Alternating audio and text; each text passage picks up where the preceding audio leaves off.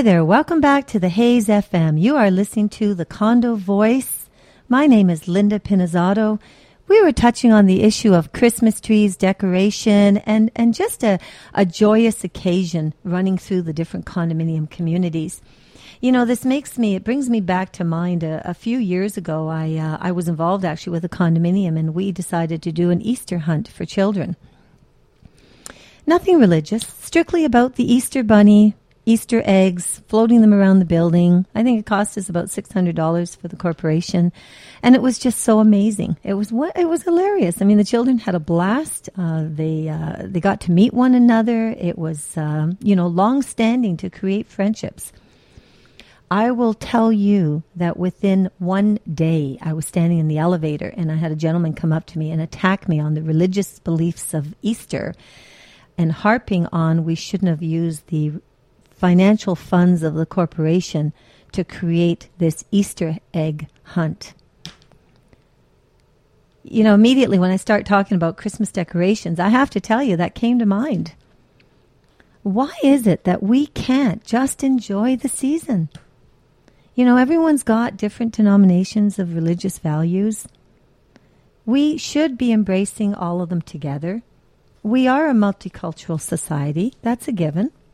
And it's about getting along and respecting each other and respecting each other's values. You know, I think that what this might do is open up the eyes of a lot of condominium owners, actually even the general public out there. You know, for the general public, please don't consider the Condo Voice as being strictly related to people that own condominiums or are about to own condominiums, because it's not. The condominium market affects everybody. Every time another building goes up, it allows first-time buyers the opportunity to purchase homes, those existing condo owners to move out of homes, out of their condo unit, and into a home. So if you own a home, and you don't really care, if you own a home, meaning a house, an actual physical, semi-detached, or a freehold townhouse or a detached house. I was just thinking about the impact of all of this. So if you own a detached house or a semi-detached or a townhouse and you really don't care about condominiums, I will tell you, you are wrong. You have to be concerned about them. Because condominiums are the point of transaction. They are the beginning part of real estate provincially. So if that condo owner isn't making a change and moving up, or a first-time home buyer isn't moving into home ownership, they are not going to follow the next step, which is to put an offer into your house, because you own a detached home and you need a condo owner to come knocking at your doorstep. So the bottom line here is that the concern across the province on the Condominium and Condominium Act has to be put at the forefront. And that is a series of discussions that is going to open up on the Condo Voice in the new year. We will give you the play-by-play of what exactly is happening out there and what are the major concerns that all the population of Ontario needs to understand, and they need to start to ask questions, and they certainly need to support changes. Massive changes. Do you know that this thing hasn't been touched in 14 years? We have the Condo Act right now open for review in June.